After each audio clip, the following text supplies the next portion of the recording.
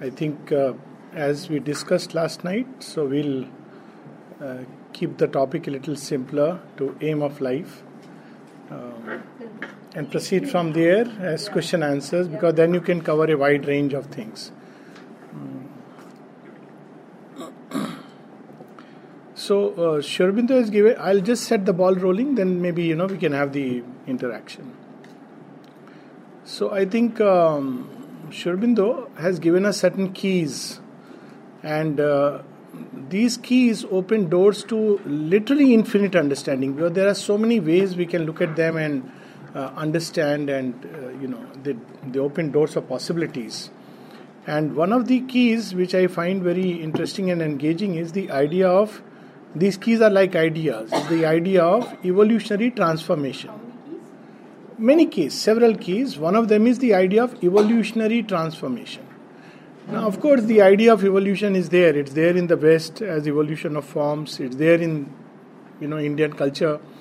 The whole Tantra, the 84 lakh jonis are basically the story of evolution. Or we take the Puranas where Dashavatar. But he brings it very forcefully, and he just doesn't talk about evolution of soul, but the evolution of the entire being. He also speaks about evolution of the society, the collectivity, which is something very beautiful. The Gita speaks about it as Lok Sangraharth, but he brings them to their ultimate fullness. So this is one of the keys which we shall pick up and then navigate on to the aim of life. Because one thing is very clear, that if the general direction of the impetus, the evolutionary urge, is flowing in a certain direction, and we try to swim at cross currents, so we don't need to discuss what is going to happen to us. So there are periods of time when the evolutionary current stabilizes, and the whole urge is to preserve what has been achieved or gained. So we see that in the not the immediate couple of centuries, but earlier, prior to that, when we see within India a great activity to preserve what was gained. Say during the time of the Vedas, the Upanishads, new things were added, but there was a lot of stress on preserving those truths because they were profound truths. They still are. Then we see last few hundred years that is being broken, and a new evolutionary impetus is stirring, which is pushing people here, there, everywhere, and many people find it a very confusing period because they don't know what to do. Often people ask this question कि बच्चे मंदिर नहीं जाते हम क्या करें? They don't know, they don't learn this, they don't read this, so what are you? They don't know what to do. So it's because we must understand that the whole evolutionary energy is now flowing in a certain way. Now, if we don't understand which way it is flowing, and we keep turning to the past, then that which was very useful and helpful at one point of time may become counterproductive. Sri Aurobindo gives this very beautifully as, when he speaks about the Gita. I think it's in notes, Bengali notes on the Gita.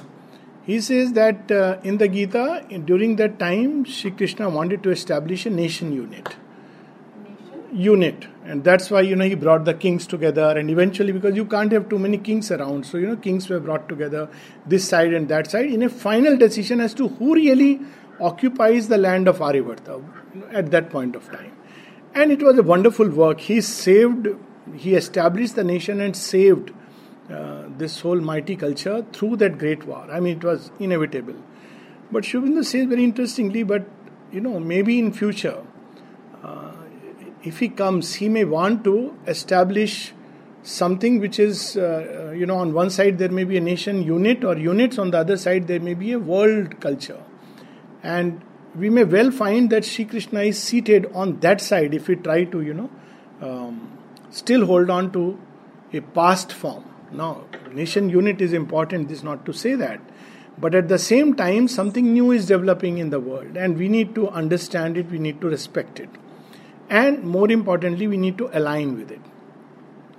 Having said that, another very interesting thing that Sri Aurobindo and the mother speak of, which is often forgotten because, we pick up words here and there, and, like for example, there's a bit that famous one when mother was asked, what is the aim of life? She said, one of the places, she said the aim is to find the divine. Now, it's true, but tell it to a boy in 10th standard, and he will either be confused or he will revolt and turn away. So they respected the principle of graduality. In other words, there are steps and stages in the evolution. So whether we like it or not, in real life, goalposts do shift. We don't like goalpost shifting. In 90 minutes game, it's okay. The goalpost is fixed. But in real life, the goalposts do shift. Or if we put it another way, as we grow, the same goalpost begins to appear to us in different ways, in a different light. And if you turn to the Indian culture, how practical it was, and Sri Aurobindo speaks about it, that while they spoke of these 4 goals or aims for anyone, yet they respected that you can't, even the ultimate aim, you can't reach it in one leap. So the ultimate aim, if you ask, Jivan ka lakshya kya hai, sab bolenge ji moksha hai. Of course, Sri Aurobindo speaks of something greater than moksha.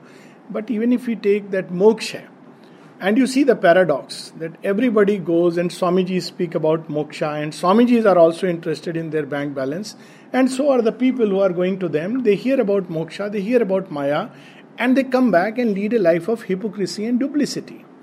Now, that is worse than accepting and acknowledging that yes, there are different aims and there are different stages, and we must respect that phase.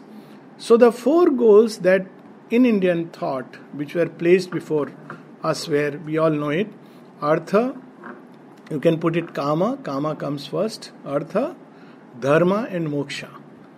And they all are valid. To start with, it's not invalid. Only, let's say, when we turn toward the divine, we seek it in another way.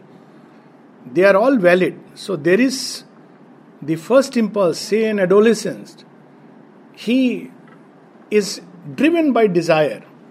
And he wants, if it doesn't go through that phase, if it doesn't grapple, when people used to come to ashram, especially at young age, and want to join the ashram, life is very difficult, life is very tiring. So mother would say, if you can't face life, how will you face the more rigorous battles of inner life?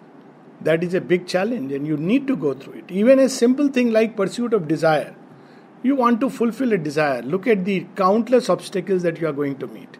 There are countless desires of countless people acting at any given point of time, where your desire is just one of them.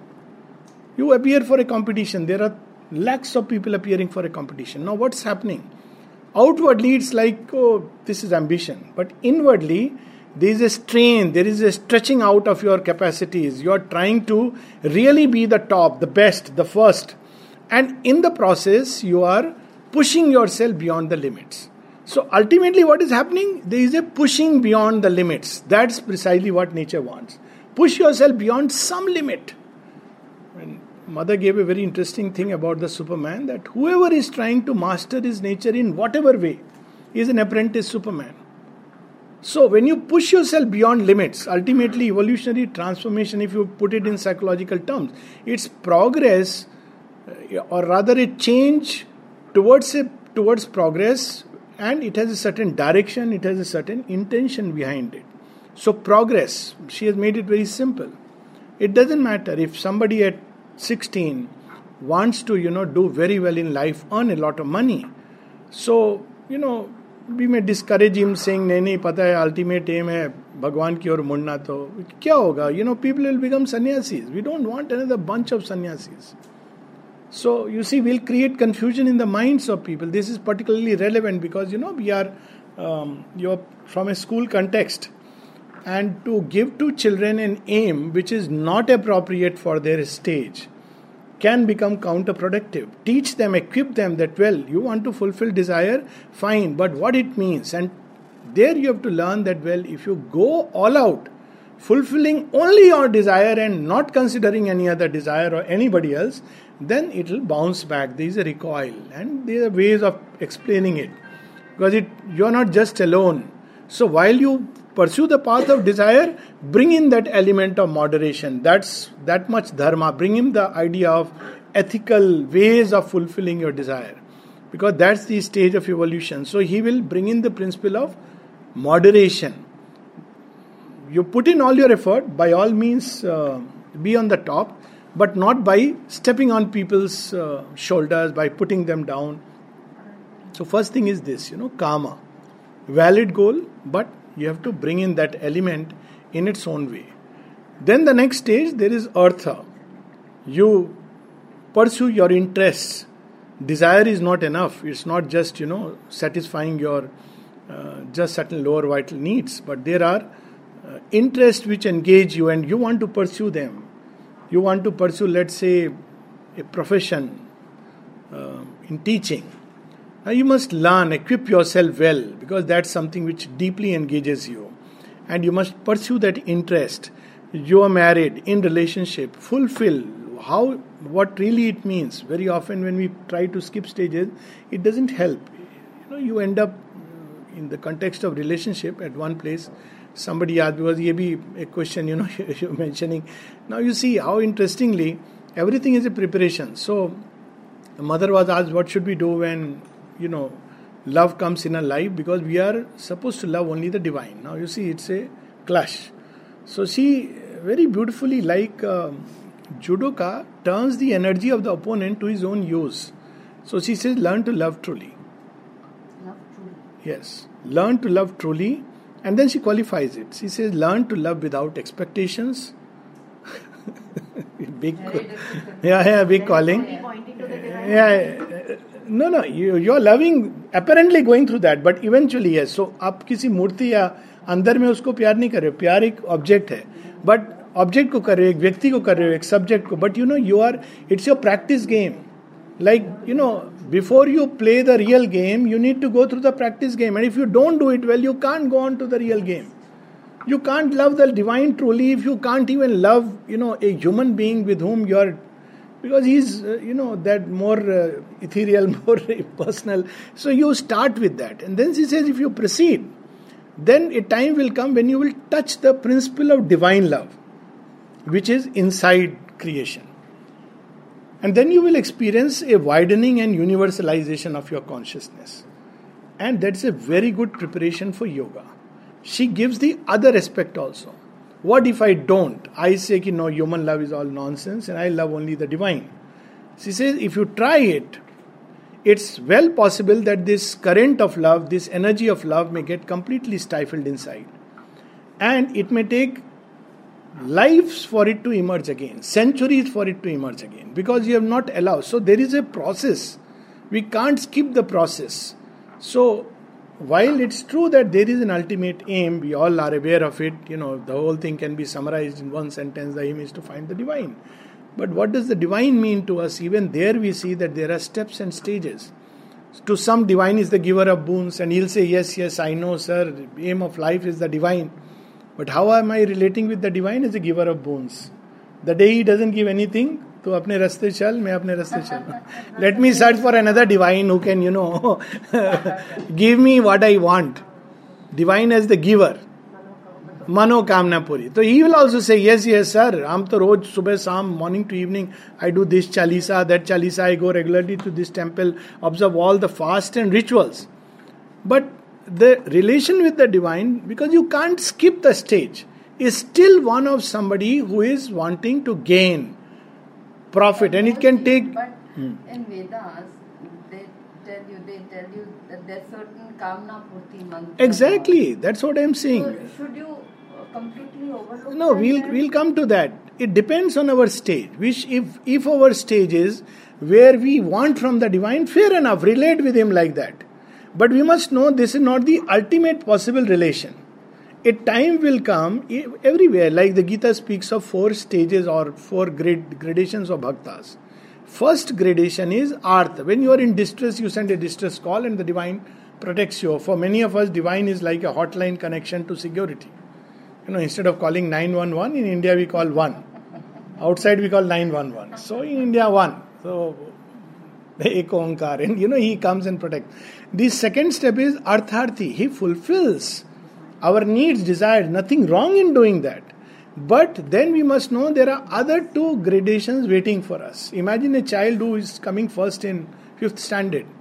But he must know, look here, 5 years down the line, you have a competition ahead. This is only a preparation. So as long as we know it, it's perfectly fine. Then comes the next stage, after we have gone through these, the stage of dharma. Dharma, various ways we can understand is, one of them is ethical, which is deeper than moral. Moral is something external. Moral is, moral and legal are more of an externally imposed thing. It's immoral to do this. But ethical is springing from the sense of beauty. Is whatever I am doing, whatever I am speaking, is it something beautiful? Somebody abuses me. Should I hit him back and abuse him? Now, something within us will tell us that, look here, it's not the right thing to do. Recently, there was this whole debate going on, when you are married. So now it's very good that we are moving from moral and legal to an ethical phase. So if your wife does not want to have a physical relation, adultery also comes, but physical relation with you, now morally you still can go ahead and justify that, that's the contract, marriage is about that. Legally you are perfectly right, but ethically something within you will tell you that you are doing something wrong, because it's not beautiful to force yourself on someone. You're forcing yourself on someone. Now this sense of ethics which springs from within is a shadow of dharma. Dharma is much deeper, but so lead your life. Third stage, you try to, because you have, initially there is the onrush of desires and all these thoughts don't come, adolescent, it's very difficult. At that stage, they have to go through the rush of all kinds of things. But slowly as you go through life, we begin to seek a standard of conduct with which we should live. That's why now, we have these questions. कि relationship में कैसे होना चाहिए, एक ideal wife कैसी होनी चाहिए, एक right husband कैसा होना चाहिए. These questions come up at a certain stage. And they are important questions. They are, valid and relevant. They can't be cut off by saying, no, it's unimportant. Just separate and go to the divine. They come, they're going to the divine. These are steps of the ascension. So when we go through an ethical life where we try to do things which are beautiful, which are noble, and Sri Aurobindo brings it very beautifully in the idea of Arya. This is another very interesting thing. So in every civilization you had the idea of Shrestha, noble, the samurai, the knight, men who lived by certain high standards. So they set those standards for themselves. I'll never tell a lie. Now you see what extremes the Arya could go. That Harishchandra promises to give away his kingdom in a dream. So when the man appears, Vishwamitra, he says, I have given you please come and sit. He doesn't say, show me the legal document and show me the patta and, who am I? No, I gave it under a dream is a dream. He doesn't say that. That's how he prepares, or rather if you see the lineage, very often people say Ramchandra ji ki lineage, Ikshvaku Vansh. Now you see, what does the lineage mean? There were several attempts to bring out of oneself that deeper element which is hidden inside. So you'll see in all these lineage of great avatars, whether it be Krishna or Rama, especially in these two.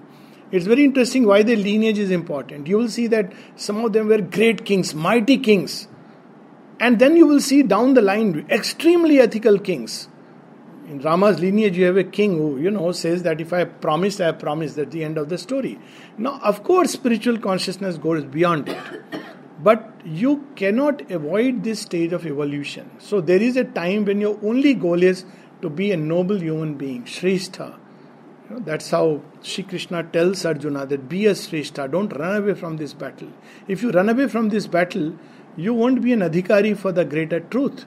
Go through this battle, because this will prepare you for the greater truth. And Sri Aurobindo brings it very beautifully in Essays on the Gita. He says that, he starts with that the Gita is given to Arjuna, a kinetic, dynamic man, which most of the human beings are. So therefore it has a universal appeal. But at the same time, if Sri Ramakrishna or Buddha said, I want to go in search of the ultimate, the Gita will not say, no, you come back and be the king of the Shakya kingdom. No. It will not tell Sri Ramakrishna to be a Pandit in vernacular, because he has gone past that stage of evolution. Look at like Sri Ramakrishna gets married and what is his response? He just asks his wife, you want to be a mother of one child, few children, or mother of the world? And she says, mother of the world. And he bows at her feet and says, Ma. Now that is one wonderful thing. And much below. Like, we often talk about loving the mother. Often I feel, this is my feeling, it's not that it is written somewhere, but it's there in the Tantras, that before we can reach that, can we just love the forms that mother has taken upon herself and respect it and bow down to it as a form of the mighty goddess? Swami Vivekananda puts it like that. What is Tantra? He says to love woman as goddess. It's there, even Sri Aurobindo has translated from Tantra Sar a whole passage where he says to love women, to respect them as goddesses is the ultimate Tantra. Which means regardless, if a woman is angry, she is Kali and Durga. If she gives you food to eat, she is Annapurna.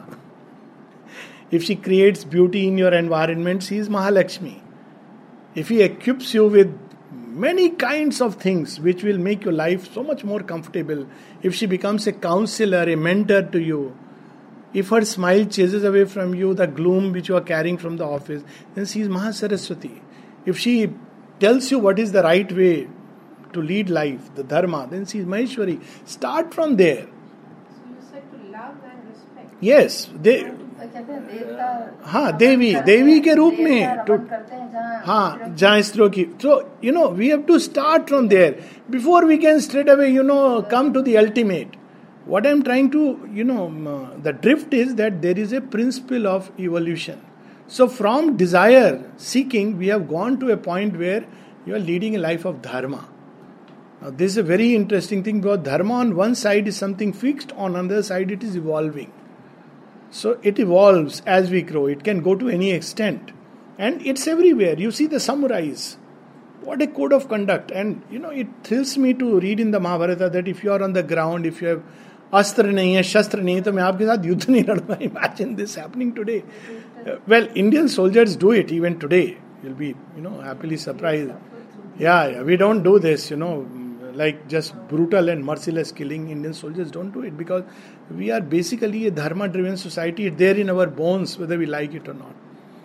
And when we have thus gone, then comes the ultimate goal, which is unfortunately, like every term has been distorted. One of the terms which is distorted is moksha. So moksha is about, vridhashram, where, we go to near the Ganges to leave our bodies. But moksha is not that. Sri Aurobindo, there is a whole passage on what is moksha. And it's a state of inner freedom. Ultimately, it's a state of inner freedom where you deal with this world, manifold world, without shrinking from it. In fact, one of the signs of a liberated person is he shrinks from nothing. Tato na vijugupsate. Whether it be an inner battle or an outer battle, he takes it. He doesn't shrink. What he shrinks from, if at all, is adharma, because he has gone through that stage. So he'll not do something which is adharma, because it contradicts his inner truth. And then the meaning of dharma itself changes, because for the spiritual man, what is utmost is to follow the divine will, the truth, we may call it the divine will. All else becomes, there were steps and stages. So at one stage, it is dharma to regard all in your life, in your family, as Yagnvalk puts it, as aspects of the oneself, and to be a trustee, love the wife not for the sake of the wife but for the sake of the self.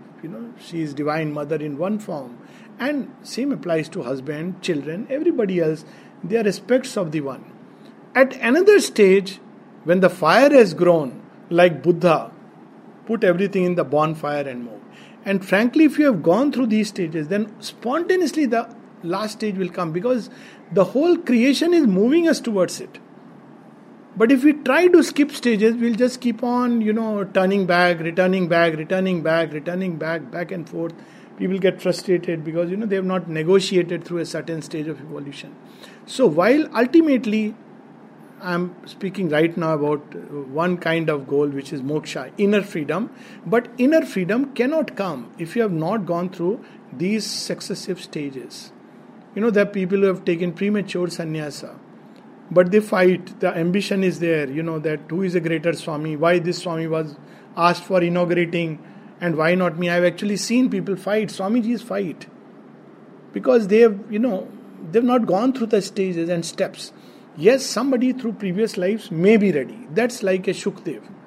That's 1 in a million. But when we talk about generally speaking, it's not about 1 in a million, but 99 lakhs that you speak about. मेला में they're fighting ना वो नाग साधु सब जगह जी होता है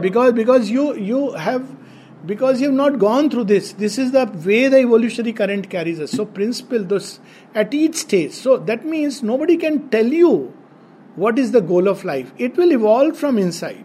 But whatever be your stage of evolution, do it faithfully, do it in a true way.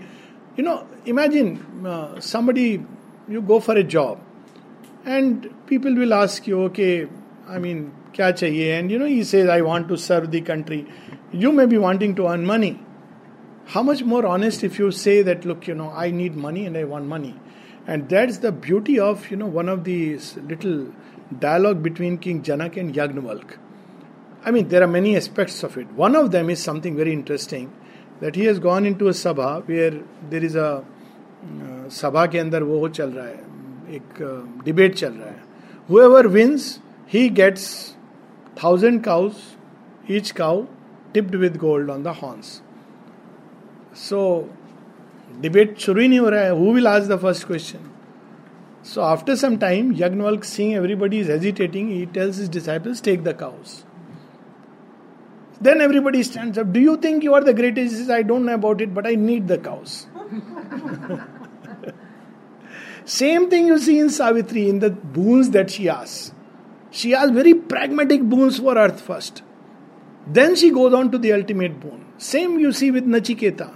His first boon is about my father who is angry. He should not be angry with me. So always to take step by step and move. Otherwise one flounders. So the goal as we grow, only thing is at each stage, we must do it, fully. We must do it, this fullness of life, meeting life and its challenges in the right way, with the right inner strength, is what has been taught to us in the Indian culture. They didn't mind taking time. Because, we come again and again. We are not like given one chance, we are given many chances, and, each chance is to go one step further. Then, now beyond moksha, just to sum it up or bring that new element, now Mother very interestingly gives a new dimension to it, and that dimension is based on what Sri Aurobindo has brought out, that it's not moksha is a step. So what really are we seeking?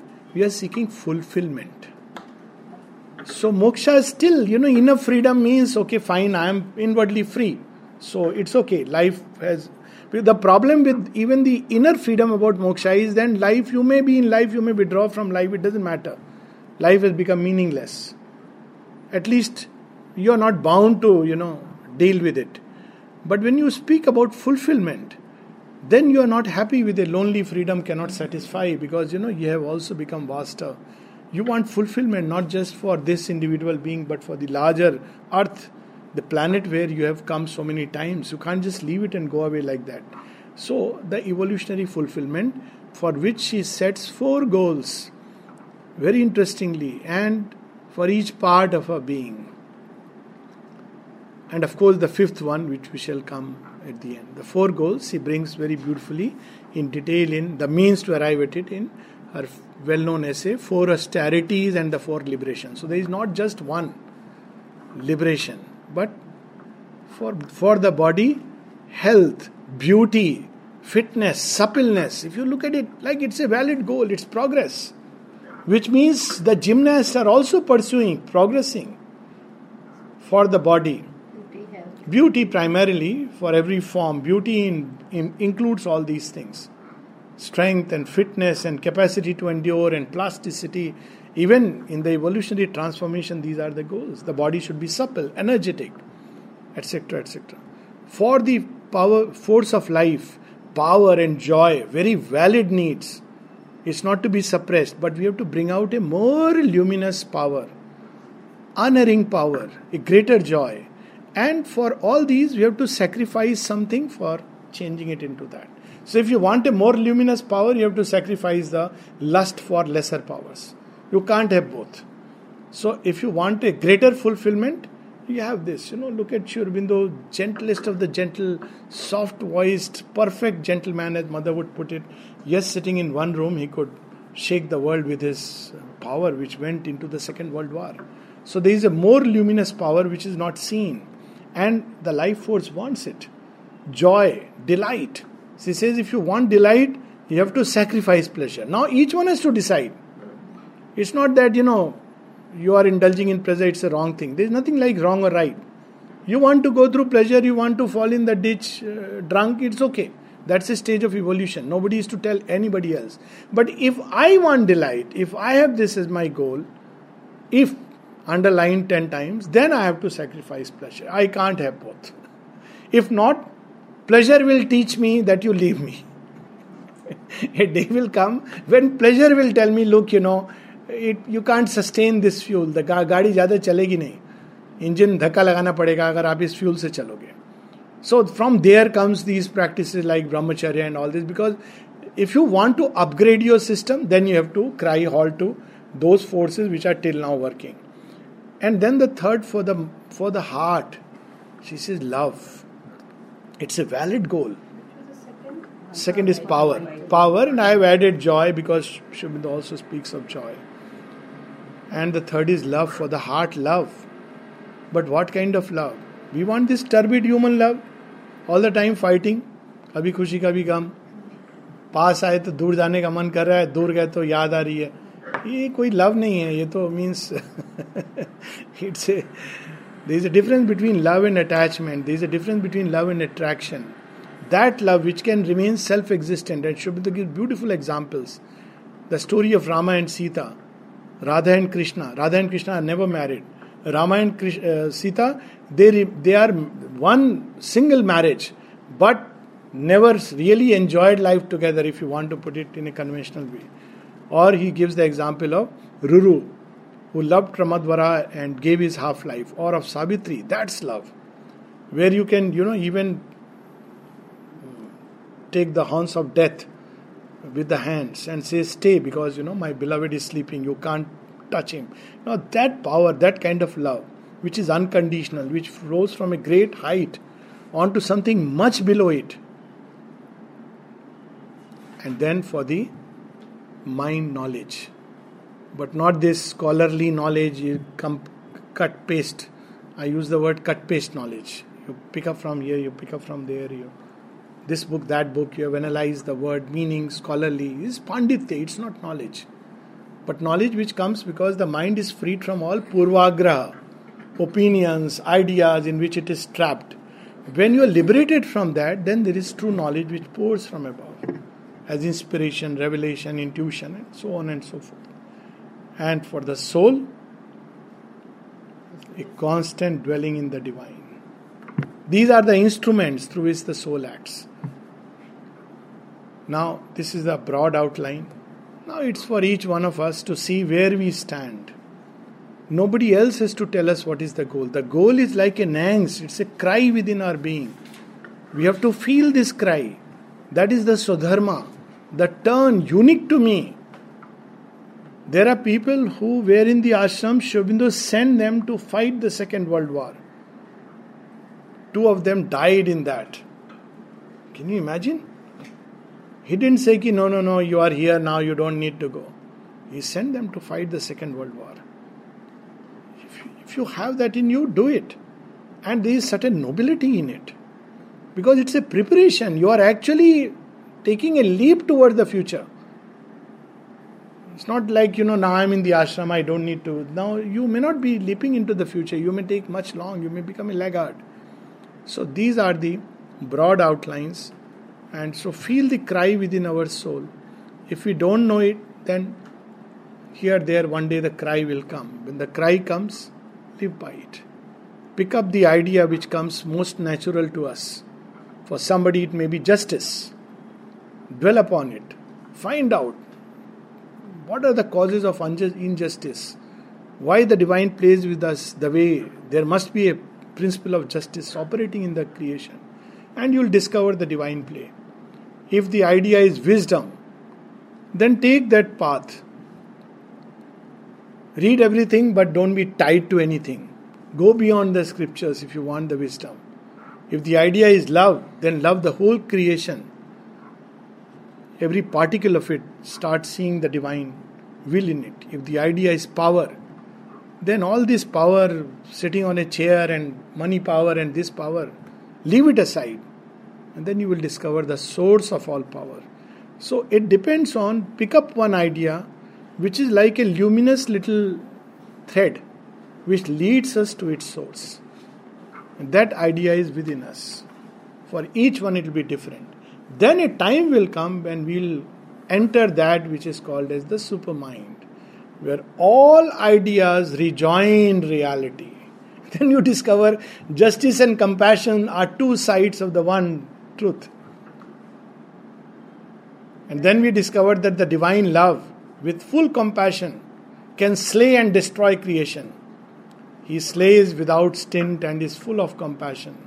He wars for the world and its ultimate years. That is the supramental vision, where you discover that all these different ideas are fusing into a single reality. But that comes much later. Till then, be faithful to the idea that stirs us. That is the goal. Whatever job we do, it should be a reflection of that thing inside. If truth is our goal, then we may be just, we may be just mending shoes. Do it truthfully and honestly. And I have seen this amazing, it's an humbling experience. I don't know, I'm sure everybody had it. I have my own share of this experience. If I go to the mall Pothi, I can't bargain sabji leke, है ना, नहीं कर सकते. And if I go to the roadside seller and I ask for sabji, she will tell, let us say, aloo is 30 rupiah kilo. I may be grossly mistaken in, the figures. You pick up, then what she does, have you noticed? Sometimes she'll put an extra. And the digital machine will not do that. Thoda bahut kar dete hain. Now what is that? There is a generosity of the heart. What we should do, when she has made that generous offer, give a little extra. Because we can give a little extra. That prepares us. But what do we do? Because she is open to haggling. 30 रुपए नहीं, भैया 25 दे देना. वहां तो 22 का मिल रहा है. Lies. So then how do we expect to evolve? To relate with her as part of your being. For a long time I had made this principle for myself that with a woman, with a old person and with a child, if I see them there, I will not bargain at all. Because as such I won't bargain, can't bargain with, but I'll never, I'll like to give something extra because these are people who have, imagine a woman is working, there must be some need, घर में गुजारा, घर भी काम करेगी, बाहर भी. Then we are prepared, and not by big lectures about women empowerment, child rights and child should not work. That is all political humbug. So let's put it into practice. These are small little things which are steps in the journey. So this is where I would like to pause. Let's have some questions. So this, I'm understanding these, when you're speaking of mind knowledge, mind liberated from opinions and ideas, so how does one do this? Because we are fitting into a societal norm, okay, this has to be... Have the fire which refuses to accept anything as final knowledge unless you have discovered the synthetic truth. The rounded whole. Raise questions. I have raised questions. I became an agnostic because when people said, जी पुराने कर्मों का है, हमारे scriptures में लिखा है. But I used to say, but what is this? This is absurd. आपने कब किया, आपको अभी punishment मिल रहा है. Okay, fine. You should be told. Even a human judge tells us that look, it's, there should be a bulb. जैसे the moment you are suffering, there should be a light and you should see in front of you. उस जन्म में ये किया था. You can't take these things for granted. Why should we take even the scriptures for granted? Sri Aurobindo says you have to follow the reverse process. You have to raise questions. Have original thinking. Get rid of all these trappings. Actually, that's not what they meant probably. But how will we go to the real meaning if we go by the meaning of the Pandits? That is how did they arrive at knowledge? Look, you read a book of knowledge. How did they arrive at wisdom? Let's follow that track rather than just be the student of a book. Because if I have to arrive at knowledge, there must be some way. How did they arrive at knowledge? They didn't arrive at knowledge by reading the books. Exactly. It's difficult. Yes, so start with this, but don't confine to this. Otherwise, we'll be pundits. I have read a book and I can talk about it, wonderful. But do I have the experience? Well, sir, experience is difficult. Well, have it. That's why Sri Aurobindo in the synthesis says that an intellectual preparation can be helpful in a very beginning in a powerful yoga, but that's not what is called knowledge from the yogic perspective. The beauty is experience doesn't come by wanting an experience. You have to seek that truth. That seeking will take you through the experience to the identification, because ultimately knowledge is not an experience but a state of identity with that which you are seeking. In that identity you are so much one that you become one with it. For somebody else it may be array, the person has changed, but for you it's one. It's not an experience that I saw truth like this. Yes, that may be a beginning. It may show aspects and forms, but ultimately you become one with that which you are seeking. So by the process of concentration, how to develop concentration? Whatever we are doing, do it with concentration. Equip yourself with the tools. So gradually, even a work which you are doing, do it with concentration. So gradually one is prepared for that ultimate knowledge.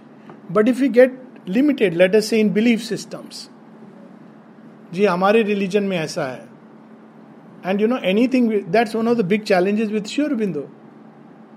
Sri Aurobindo brings something new. Now for me this was a beautiful thing, because I had become an agnostic and I didn't find in whether Hindu thought or Christian thought or Jewish thought or any thought or even philosophical thought that which was my query. So when I found it in Sri Aurobindo, it was a natural fit. This is what I am seeking. But the challenging phase you have to go through. If you are satisfied with the small, how can you have the vast? If you are happy with Ganga Jal coming in a water bottle and drinking it and saying, I'm Ganga Jal, तो आप नहाने का डूबने का मजा कैसे मिलेगा जी? So you have to go and drown into the Ganges if you want to really get that knowledge. It should be, and it's the passion, the urge, the aspiration, the seeking, not to stop with anything. I mean, it's not to disrespect. They each have their place. Nobody can deny it.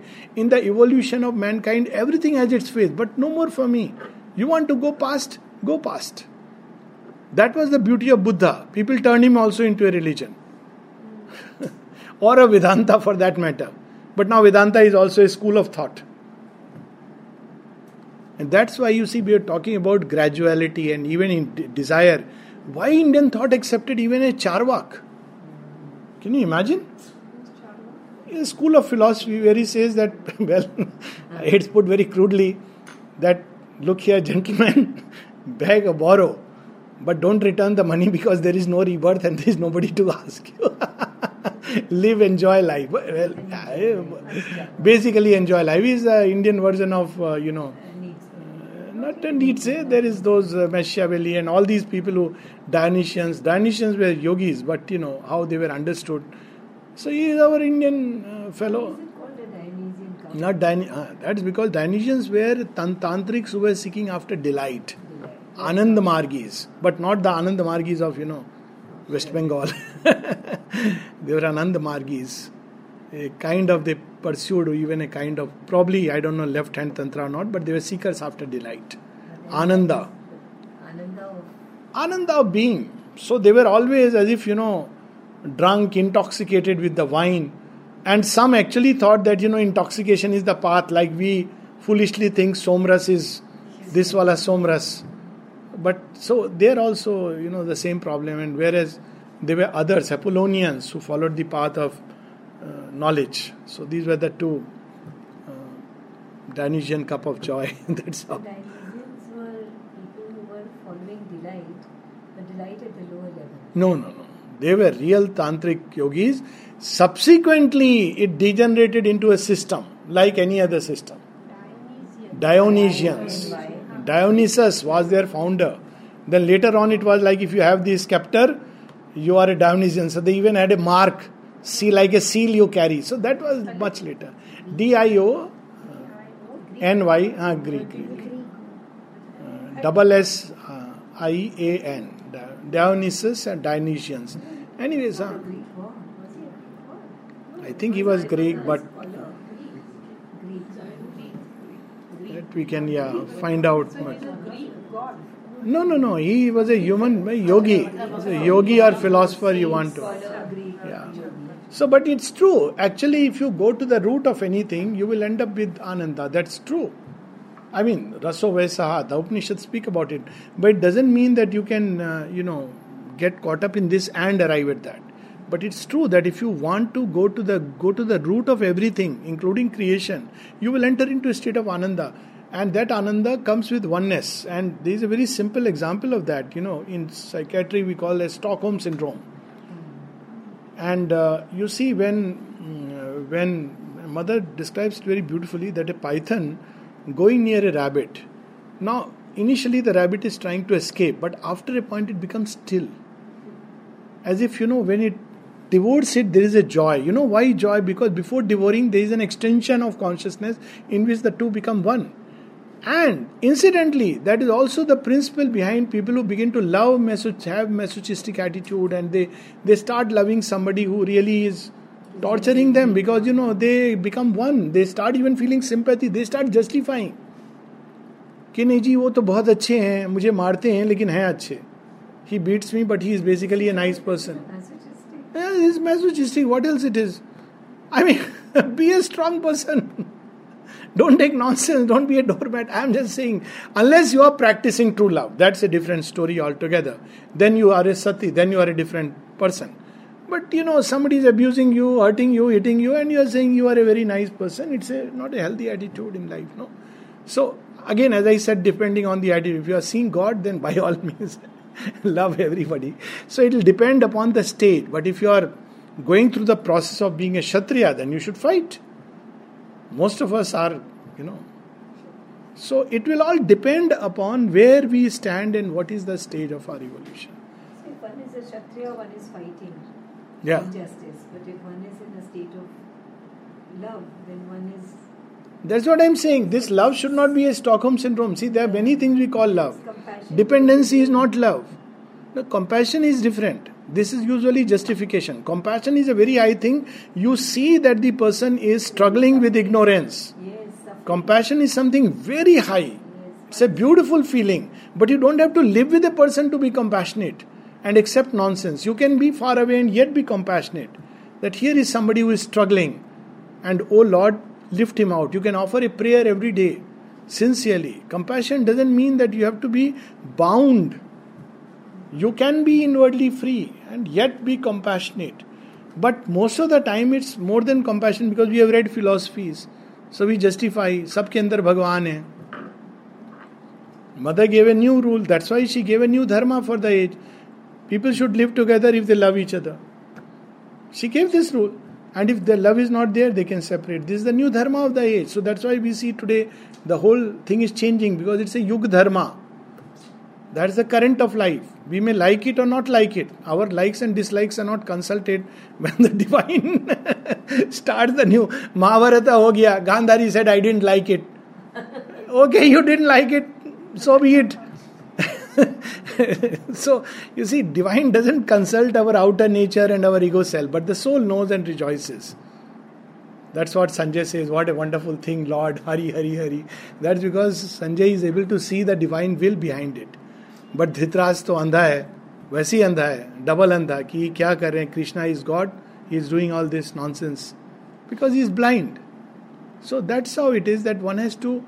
That's why truth is infinitely plastic. You can't turn it into a rigid dogma. This is the goal of life. The moment you say it in terms of fixed words, you have finished it. Truth is infinite plastic. It's one, and yet, it takes many forms. So, when we fix something, what is the goal of life? It's to realize the divine. Now, what we have done? We have created confusion in the mind. It's not a dogma. The Kshatriya who is dying on the battlefield for the sake of love is also moved by love. His love is of a very wide kind, He's fighting a battle where he's not bothered about his family. You think he doesn't love? He's in love. So truth can be what a person understands. It starts like that. You can't define it. First thing is you can't define it. Then it is unfolding itself. And to each one it will unfold differently. This unfolding may be in terms of your understanding, but more importantly, it unfolds what Sri Krishna speaks of as Swadharma, as an angst inside your being. For that stage of one person's evolution, that is true. And you must live by that truth. Then you go on to the next stage, when it unfolds in a new way. So when you have lived life of a true Kshatriya, you are upgraded to a Brahman Bhav. You are a seeker of knowledge. And there also you are battling. But because you have gone through the outer battle, you are ready for the inner battle. Then when you have gone beyond that, then you are in that stage where you can say, Sarva dharman parityajya mamekam sharnam braja. I am no more moved by Swadharma, but by your will. I am your monkey, nachao me as you nachao me. So it's an unfolding which at one stage, for each one it will be different. What I mean is, don't turn it into a dogma by saying everybody must do it, everybody must follow it. Then it's a religion or a dogma or a sect or a cult. And truth cares little for that. So we must be faithful to the truth seen within us. But we should not try to impose it on others. Its practical consequence is this. Dogma means same for everybody. Same for everybody. And a rigid, fixed notion about, it's like a belief system. Like a law. Law, that too is hard human law. हाँ जी, क्या कह रहे? I was asking about good karmas and bad karmas. Bad karmas will be punished. No, this good and bad, they're all our human ideas of karma. For, you know what, at one level you realize that there is only one who is doing karma, tomar karma, tumi karoma, loke bole koriyami. If you ask me at this point, so I would say that this idea, somebody is doing karma, good karma, bad karma, it's okay for understanding at a given point. Man can, he needs to go through this phase. That, well, I am doing a karma, I must do good karma, and so and so is doing bad karma. At a stage of evolution, you realize that there is none else but the divine who is doing. Even Diti and Aditi are wives of the same one. So, that is the ultimate truth. Which karma? An ocean is carrying everything on its mighty giant wave. And two little tinkas are saying, you are aligned with the wave, you are not aligned, and they are fighting with each other. A giant wave comes, they are separated, sink into the ocean, another lifts them and carries. That is the consciousness in which, one begins to awaken. Then you see that behind all this karma, now one may say, do we have a responsibility? Well, the soul's consent is the only responsibility. So even good and bad are very relative. At a given stage, for somebody it's good karma. For another person, when, let's say, Buddha has the urge, let's take this dilemma. Buddha has the urge to find the ultimate cure for suffering. Should he leave his wife? Should he leave his wife or not? Leaving his responsibility is bad karma. Following his angst, Bad karma for them. yes, but it's a good karma. Should Rama do that what he did to Sita? Bad karma by our present standard. For Rama, who had come to establish the highest standard for a king, that what applies to the dhobi applies also to the king. He had to set that standard. He was bleeding inside, crying. He had to do it because that is his stage of evolution. So it depends on where we stand. So this good and bad also cannot be objectively. About being punished. There is no punishment. That's what. So does That is, we as human beings want punishing. Reward me. If God were to punish, creation would not be. is the bad karma There is only one punishment if you like. To cut off from the truth of your being, to cut off from delight. The more narrow we become, the less joy we feel.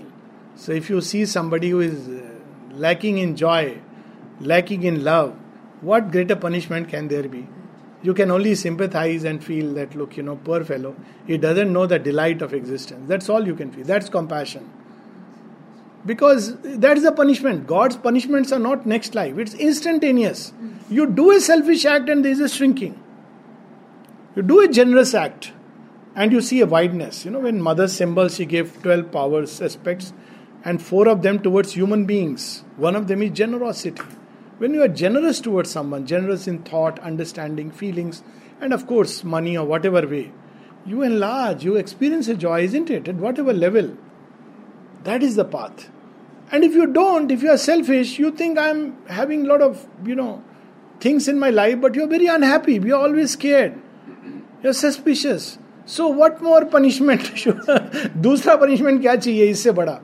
If you are in heaven and you are tortured like hell in your thoughts, then what is that heaven? Whereas if you are in hell and you are udar like Yudhishthir, and you feel that these fumes cannot hurt you because your presence is helping them, then it is heaven. So it's a state of consciousness. Okay, so I think we can stop here now.